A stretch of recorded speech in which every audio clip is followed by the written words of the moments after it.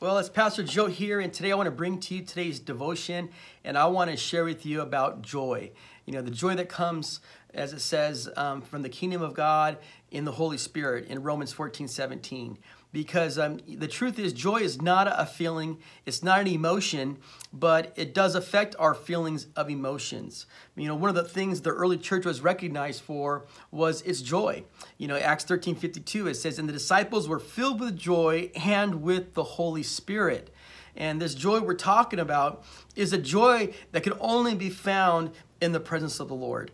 You know, our world always, all of our, I think the commercials, I think there's so much money that is spent to find joy, to find happiness. Yet we all fall short. There's nothing money can buy. There's no vacation that can give you that kind of joy, that true joy that we read about in the scriptures. And in fact, I want to share with you how we experience that joy. And that joy is experienced when you do have a right relationship with God. You know, it's called the righteousness of Christ. You know, there's nothing you can do to earn, you know, your way of salvation. It's only coming from receiving Him. You know, it's only in His presence that we can have that true joy, that forgiveness of sins. And knowing that when you're inviting Jesus into your heart, there's a peace that is experienced, a peace that passes all understanding.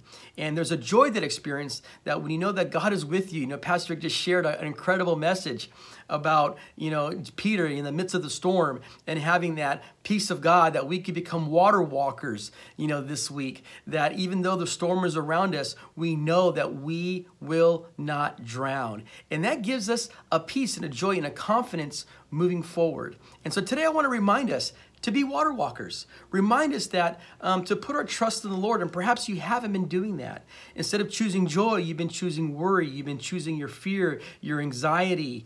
But there's a joy that comes, and the way you invite God into your life, into your heart, is through the Holy Spirit. He wants to be that helper. He wants to be that strength. He wants to be that ever presence in your life. And so today, choose joy. Choose joy. You know, Romans 14:17 says that God's kingdom isn't about eating and drinking. It is about pleasing God, about living in peace, and about true happiness.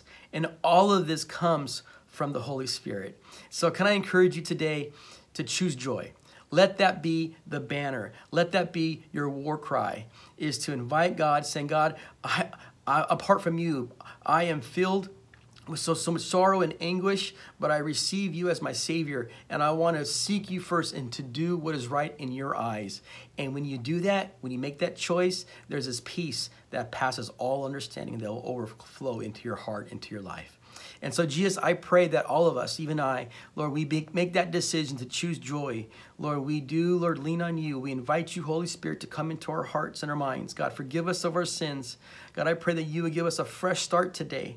God, that we would choose, Lord, to live for you and choose to do what is right in the eyes of the Lord. And in that, Lord, as we trust in you, God, there's this peace knowing, Lord, that you are with us. God, you are calming our seas, Lord, and that you will always be there to lift us up. So we look up to you, the author and finisher of our faith. We love you, God. In Jesus' name, amen.